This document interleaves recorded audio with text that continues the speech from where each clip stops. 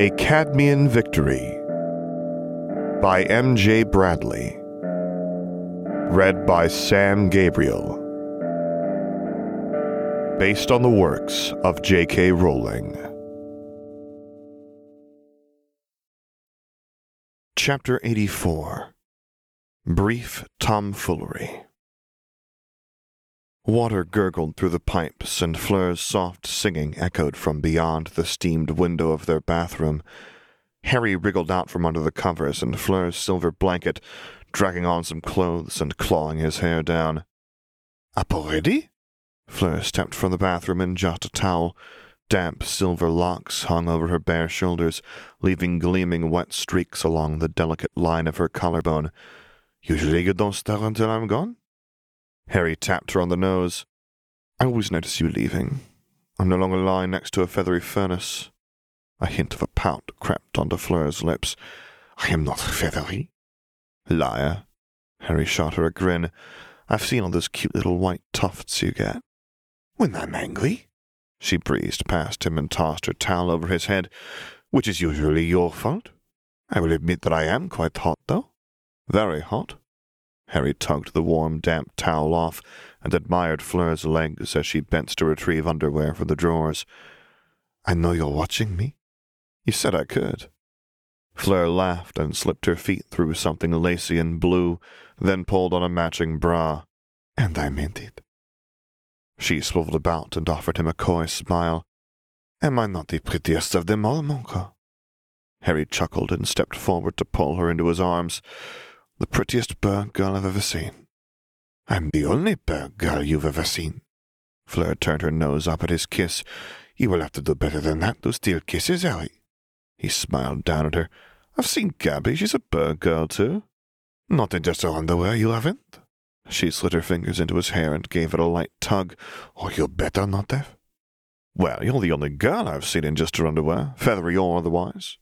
Harry slid a finger under the front-facing clasp of Fleur's bra and teased it up and down.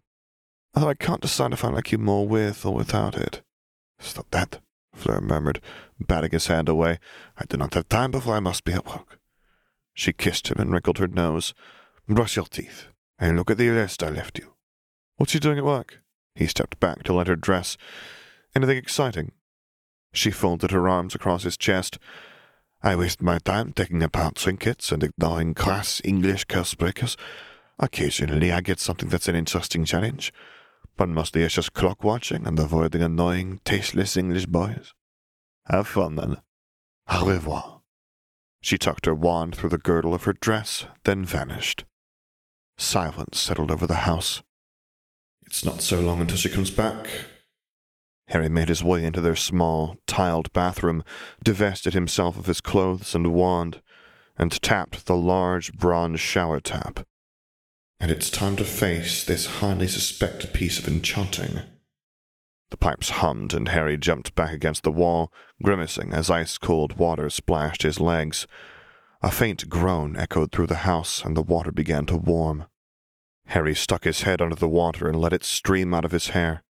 Steam clouded the windows, the pipes gurgled, and the stream of water stuttered. "Oh, no, you don't." Harry eyed the bronze vial, then jumped out just as the water turned scalding. "Fleur needs to fix that."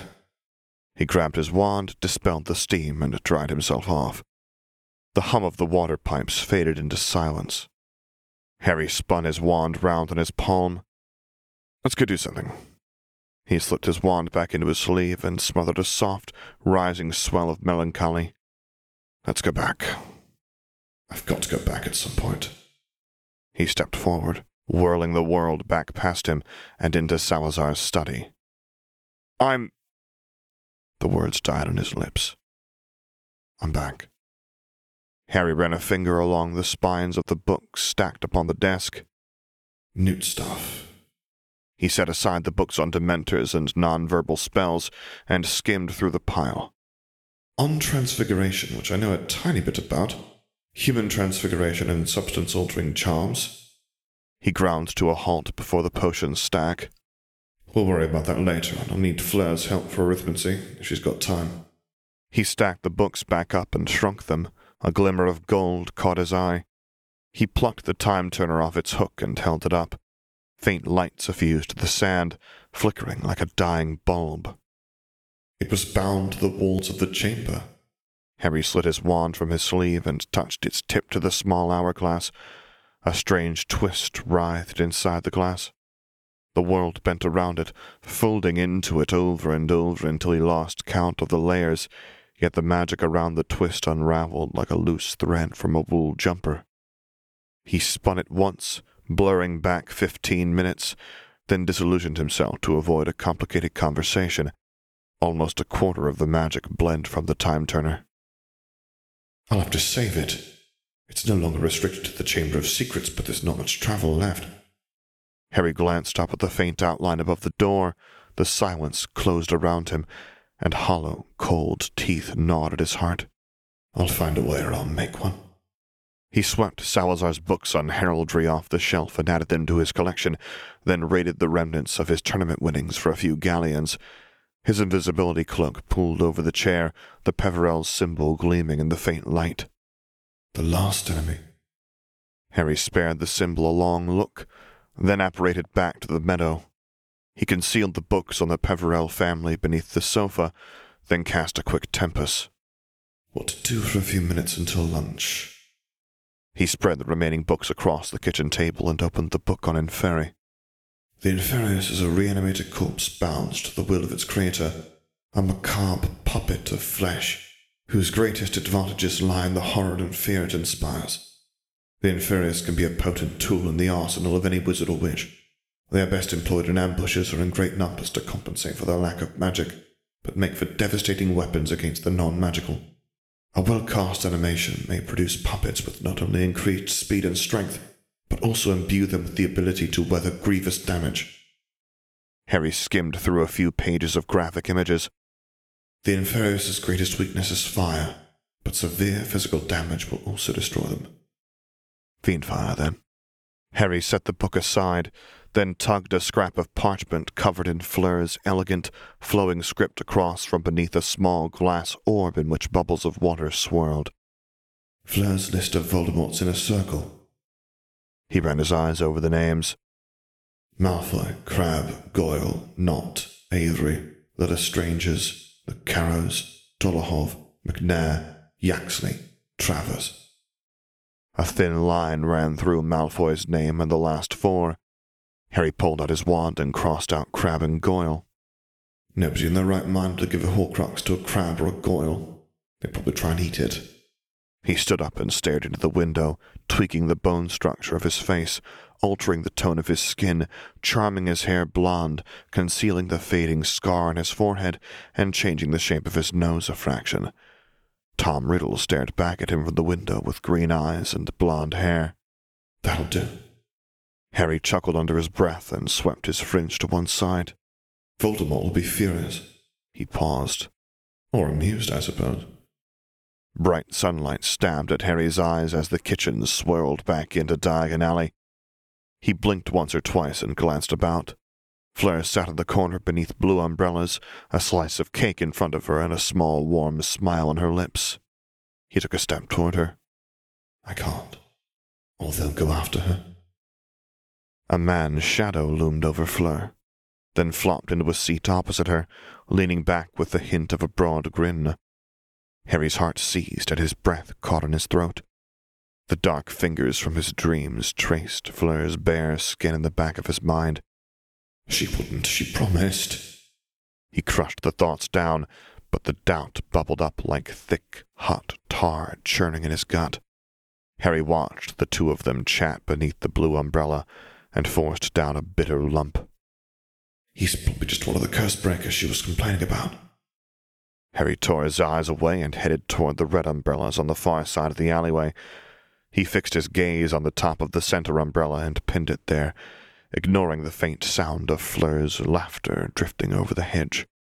Harry spotted Katie and Nev in the corner at one of the old wooden tables and pulled a third chair up to the table. "You're starting to sunburn, Nev." Nev started, squinting at him. "Oh, Harry, I've been outside shopping with Gran all morning before her Wizengamot meeting about awarding Amelia Bones emergency powers." Nev groaned and scrunched his pink face into a grimace. I'm here pretty much every day at the moment. The Wizengamot are busy. They do have things to do at the moment. Harry's eyes slid past Nev's shoulder to Fleur's table. She sat alone now, a small, warm smile on her face, twirling her cake fork in her fingers. My smile? For whomever that was. The breath fled his lungs like he'd been punched in the gut, and his heart began to pound. He crushed it down, wiped the sweat off his palms, and took a few short, shallow breaths until everything steadied. Of course she's got the friends. I've got the friends. It doesn't matter she didn't mention him. Remember what Gabby said. You have to trust her. Katie shielded her eyes and prodded him in the shoulder. Why are you in disguise? He plastered a bright smile onto his face. Because I don't want to be recognized, of course. Why else would anyone be in disguise? Nice glamours, Nev grinned. You make a good blonde. Malfoy ought to be jealous. They're not glamours. Katie poked him in the face, then tugged at his hair. Too detailed for glamours. The hair's just charmed, but this is transfiguration. Harry removed her hand from his cheek and tracked Fleur as she left the cafe and drifted back toward Gringotts. I don't know enough about eyes to alter them, though, so they had to stay the same. You have quite distinct eyes. Katie fiddled with the white-hemmed collar of her robes. They're a very nice shade of green, and they do the same thing Dumbledore's do. My eyes do not twinkle, Nev snorted. No, but they do have a bit of an aura. They're a bit more vivid and bright than anyone's eyes should naturally be. It started when you began wearing those lenses Hermione told us about. Did you get magical ones or enchant them somehow? A wicked grin crossed Katie's face. Did they let you see through girls' clothes? She batted her eyelashes. You know you only needed to ask, Harry. I'm still here, thank you, you two. Nev waved a hand between them, and I very much don't want to see Harry with no clothes. But you'd be happy if it was Katie, Harry quipped. Nev squeaked. What? No. Katie laughed. I wasn't offering to show anything to Neville. Harry shrugged. He prefers cacti and weird tentacled vine plants anyway. She waved her finger at Harry's eyes. What about those lenses, then? Hermione told everyone you must have switched from glasses to muggle contact lenses. Hermione's usually right. A group of wizards wandered past their table, cutting out the sun. Katie leveled them with a glare, then turned her glower on Harry. But not this time. A faint warmth trickled through him, and the ice faded from his chest. No, he smiled. Not this time. I fixed my eyesight magically, but it had a few side effects. I prefer the lenses explanation to having to tell everyone about my solution. Well, whatever you did was a good idea, Katie said. Those glasses really didn't suit you. I don't miss them. Nev's eyes tracked movement over Katie's head. Harry followed his gaze to a pair of blonde pigtails. See something you like, Nev? Nev turned bright red. Nope. I'll only make snide comments until you tell me. Katie nodded. And I'll make lewd ones. Fine, Nev squirmed. I bumped into her earlier, and we said we'd meet up and get lunch. Harry grinned and gave him a thumbs up. Well done, Nev. Good for you. Nev squinted at him. You're not going to say something mean? He shrugged. I mean, I can if you want. Katie laughed. Cook at your girl, Neville. I'll see you next time you drop by. Nev dragged himself out of his chair and touched the back of his hands to his sunburn. Have you showed Harry your work robes, Katie? He stumbled away through the tables, blundering through the chairs. Harry studied Katie's robes. They're a bit French-made. Well, if French you would like some, they're not expensive. Katie rolled her eyes, glanced about, then hopped up. A large white blotch covered her side from stomach to mid-thigh. Nev meant this. It's magic-resistant, too. Some old witch's potion. He chuckled. You took out another goblet, didn't you? Technically it was a glass. Have you tried transfiguring it? Katie glanced about again, then pulled her wand out. This happens. She gave her wand a wave. The white patch turned transparent, giving Harry a glimpse of dark lace and pale skin, then returns to normal. Heat crept onto his face. Katie giggled. You asked. Harry fought down his blush. I wasn't expecting you to do that. Fleur wouldn't be happy. The shadow of her companion flitted through his thoughts, and his heart flinched. Probably. Hopefully. He buried those thoughts as best he could, but the light knot in his stomach refused to untwist. Do you think Hannah will say yes? Katie nodded. Everyone knows that Hannah Abbott has the hots for Neville. I didn't. All the girls do. Katie beamed. That's why it's so funny. He likes her and she likes him, but they've been dancing around each other nervously for a whole year instead of just getting together. They weren't that bad, Harry said. None of the guys in Gryffindor knew anything about Hannah liking Nev. Well, Neville could have been worse. He could have gone to a ball with her, disappeared for the evening, pretended to hate her while moping, then tried to keep his relationship a secret while hiding the bruises on his neck. I never pretended to hate Fleur. I didn't mope either. That's not what Neville said. He mentioned something about the room of requirement. Well, you shouldn't listen to him, Harry replied. He's a malicious liar. He's the soul of gentility and truth, Katie retorted. I danced with him at the ball just after you left with Frenchie, actually. Harry sighed. I sometimes wonder what would have happened if I'd stayed. Would Katie have promised like Fleur? He wrestled with the sharp, cold claws in his belly. Would I have found her here with another guy, too? So do I, Katie murmured. There's no point wondering. Harry took a deep breath and let the emptiness rise. It swallowed everything like cold, dark water. And there's no point wishing. In the end, we'll find out if it's nothing or not. I'm sure I would have had one wonderful dance, he said. Then Fleur would have probably immolated me for abandoning her. Katie giggled. Then the humor faded from her face. You're not laughing. It wasn't that funny. He offered her half a smile. And besides, you're not meant to laugh at your own jokes. She studied him with a soft gleam in her eye. You usually laugh. Are you okay? Should I tell her? He wrestled with the barbed tangle of emotion as it rose back up in his gut. Flashes of Fleur's companion and her small, warm smile snarled the thorned coil of feeling. What would Katie even say? Tell me not to worry. Warn me like Gabby did. She knows even less about what Fleur's doing than I do. Is there any food? Harry asked. Katie held his gaze for a moment. It's a cafe, Harry. We have food. Mainly sandwiches and cake, but the cake is good. He shook his head. Not cake. Mum! Katie waved at the short, brunette witch by the counter. Oi! Aren't you meant to be working? I'm on my lunch break, so that means Mum has to get my sandwich instead. You're a terrible employee, Harry said. Yes, she is. Katie's mum bounced across. A notepad and a red quill reminiscent of Rita Skeeter's hovered over her shoulder. Long mahogany bangs fell either side of brown eyes and a few faint freckles. She looks a lot like Katie, just a little older. This is Harry, Katie said. Harry? Katie's mother's eyes drifted over his face. Harry who? I'm in disguise. He traced a zigzag on his forehead with his finger. Katie has forgotten. It's nice to finally meet you. Katie's mother smiled. I've heard so much about you. She flapped a hand. From Katie, that is, not the rubbish in the Daily Prophet. Thank you. What would you like, Katie? Katie's mother waved her hand toward the counter. The quill perked up at the question. The feather snapped straight, and the nib dipped toward the page. We'll just have 2 chicken and bacon sandwiches, Katie said, but without the tomato for me, please. Where'd you make a mess of yourself again? Katie's mother patted a fuming Katie on the cheek. Harry, my daughter often forgets that her friends like to choose their own food. I don't mind, I'll go with it. Any drinks? The quill bobbed. Katie shook her head. Harry shook his. No, thanks. I'll bring them over in a minute, Katie. You can have a bit of a longer break today than usual, too. Katie's mother threw a smile at Harry, then bounced off to the next table. Harry grinned. She's so like you, Katie grimaced. So everyone always tells me. We even look like twins now that I'm a bit older. I took an aging potion once when I was a kid, and Dad almost mistook me for her. Awkward. He realized as soon as he saw what I was wearing. Katie shrugged. Mum's more concerned about her appearance than me. I don't really bother with pretty clothes or makeup. It gets in the way of Quidditch, and it makes it harder to scare firsties. She nodded. No self-respecting dark mistress wears pretty dresses and makeup. They get ruined by all the blood or torn during some nefarious deed. Katie's mother gave her daughter an odd look, then slid their sandwiches onto the table and beamed.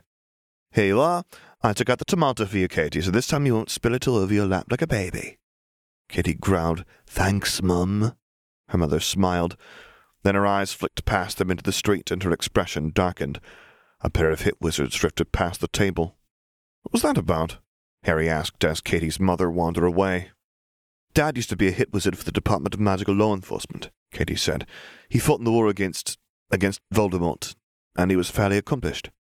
Amelia Bones has been trying to get every trained wizard or witch back into uniform now things are escalating, but Mum doesn't want him out fighting where he might get hurt. He might not have a choice about fighting, Harry murmured. Even if he doesn't go back to law enforcement, the war might come to him. Diagon Alley's a big target. I know. Kitty took a small bite of her sandwich. I'd still rather he was at home and a bit safer, even if it's selfish. He nodded. I can understand that. I'd prefer it if you were safe. It's going to be bad, isn't it? Kitty whispered. I've never seen Diagon Alley so busy. Everyone's trying to get things done before the chaos begins. All the shops are packed. It's going to be bad, but you'll be fine. I promise. And you? He'll be right in the middle of it. He'll be going after you himself. I'll be safe. You better be, Katie muttered. If you get yourself hurt, Fencer won't get the chance to say you were light. I'll get you first. I think Fleur will probably resent you stepping in line ahead of her. Harry tried to grin, but the blue umbrellas over Katie's head sapped the cheer from him. She'll set you alight, too. Okay.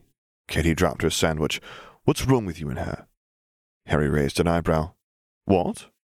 The moment I mentioned her, you went all miserable. She brushed crumbs off her hands.